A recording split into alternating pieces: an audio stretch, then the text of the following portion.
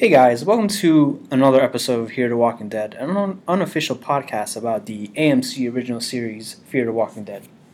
My name is Masamabu, and I've watched every episode of the series so far. So if you are tuning into this show for the first time, what I do here is basically discuss everything up and including the current week's episode of Fear the Walking Dead. This week, we will be talking about the two-part season finale, which is titled Wrath, and the episode The North. To find more Hear the Walking Dead podcasts on film-book.com, just search up the term Hear the Walking Dead. You can also email us at podcast@film-book.com with Hear the Walking Dead in the subject line. So, this season has been a bumpy ride, and Fear the Walking Dead did manage to close out the second season with a really strong two-parter with episodes 14 and 15. And it really took us to a really dangerous territory regarding with Travis. As I talked about in the past few podcasts, Madison's no violence policy, eventually would end up haunting her. I just had no idea that Travis would actually become the danger or the perpetrator, and that he would be willing to go so far even to end up accidentally killing Oscar in the process of, ending up trying to put his rage onto Derek and Brandon. It was a really powerful moment. And yes, Travis did begin to show his frustrating character during this past season. But his storyline with Chris, starting with the decision during the mid-season finale to stay with his son in order to reach out to him, really did wonders for him. I mean, throughout seeing Chris and, having him hitch a ride with these bandits, we really got to see how right Travis was in his attempt to become a good man in this terrible world, which then made his murder of those two awful dude bros, which, ended up being brought out from his guilt for leaving Chris behind with them, even more shocking. And it worked out tremendously. More often than most, this show does tend to go up and down at certain points, in some of these episodes. But to put it plainly, a lot of the choices that the main characters made were either didn't make sense from a motivational standpoint, or they just felt too naive given the status of the world that they're living in. In here, the show did end up going forward, and it really felt that it was going the right direction. I was really surprised, in a couple of times over these past two episodes, and it wasn't in a bad way at all. Travis, ended up taking out his rage and killing those guys was huge. Even with Alicia killing Andres, in order to defend Travis. I mean, I never really cared about any of these people in the hotel, but at least we did get a few scenes here and there showing us just how Alicia ended up befriending some of these people. So, that moment pretty much played really big, especially given how much of a, disconnection there has been in the past between her and Travis. More shocking moments during the season finale included Strand, who ended up staying behind at the hotel, and Nick ending up leading the entire Tijuana community into the arms of these crazy gun-toting mercenaries. And then the fact that Chris was actually dead the whole time, as far as we know. It was all being told by Brandon and Derek, but given how scared they were for their lives, why admit that they murdered Chris? I mean, it just had to be real, right?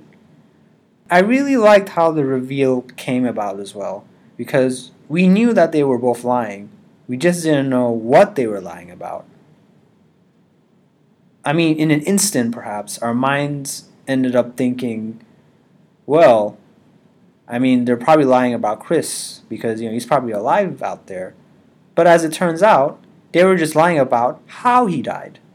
So they turned on Chris as soon as he was injured.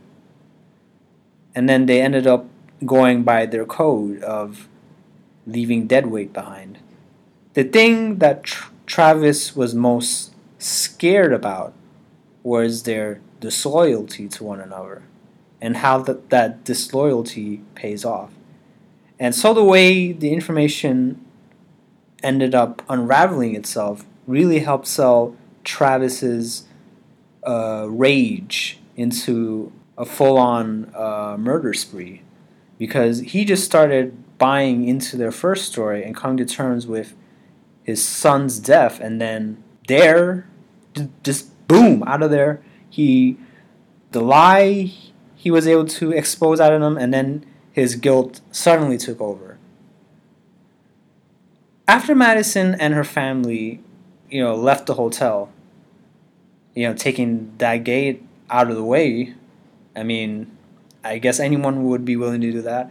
The story did begin to go down a little bit, but what I really wanted to see was more of Travis dealing with his deed, with his, knowing that he ended up murdering someone.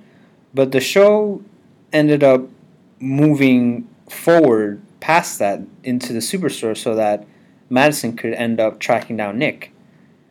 And with that in mind as well, Carlos's big raid onto Alejandro's camp ended up being sort of an event that was really nothing at all. I mean, Alejandro, who'd been exposed as a fraud during the first half of the finale, did find some redemption by driving the bus out of the gateway and releasing all the walkers.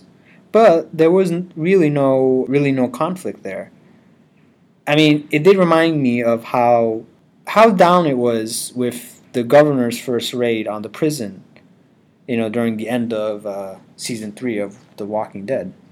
Though, because the raid did feel weak, the predicament between Nick and Lucy faced right at the end, when they ended up getting shot and beat down by the armed thugs, came as a pretty nice surprise.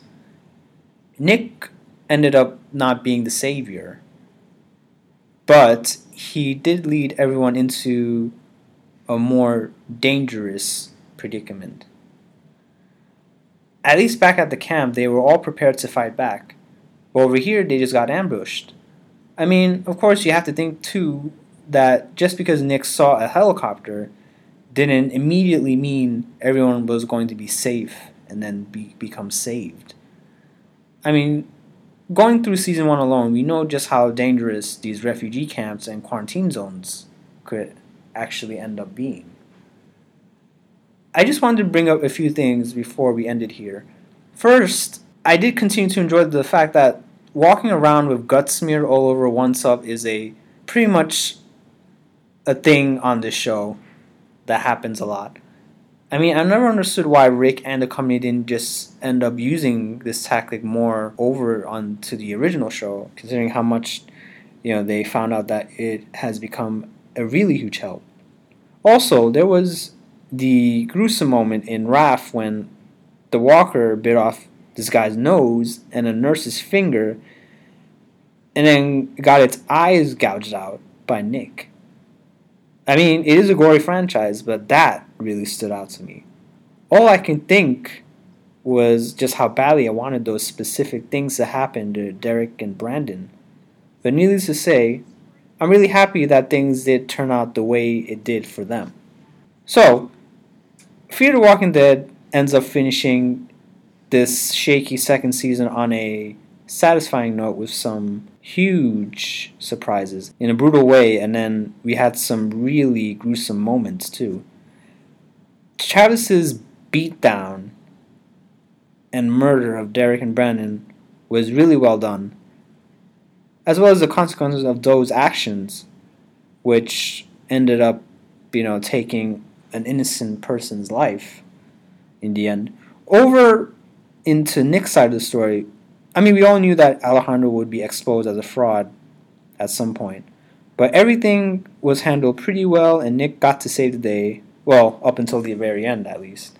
Well, without having to rush in and, physically protecting people like, what you would see in, action movies.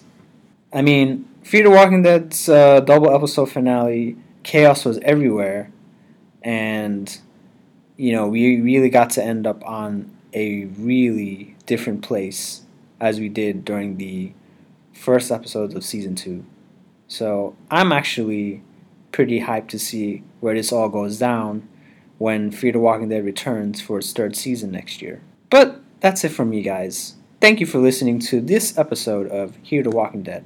You can find more of my work on film-book.com. Just search up my name, Muhsin Mahbub, or you can search up the show, Hear the Walking Dead. If you guys have any comments for me, you can also find me on Twitter at MuhsinNY. If you listen to this podcast on iTunes or another podcast service, please rate and review this awesome episode. I think you guys will pretty much enjoy it. If you are listening to this podcast on our YouTube channel, Filmbook Podcast, please like our video, subscribe to our channel, and even leave us a comment in the comment section. So that's it from me for this season of Fear the Walking Dead. I hope you guys tune in when Fear the Walking Dead returns for its new season next year. Thanks for listening, Dead Walkers. We'll see you next time.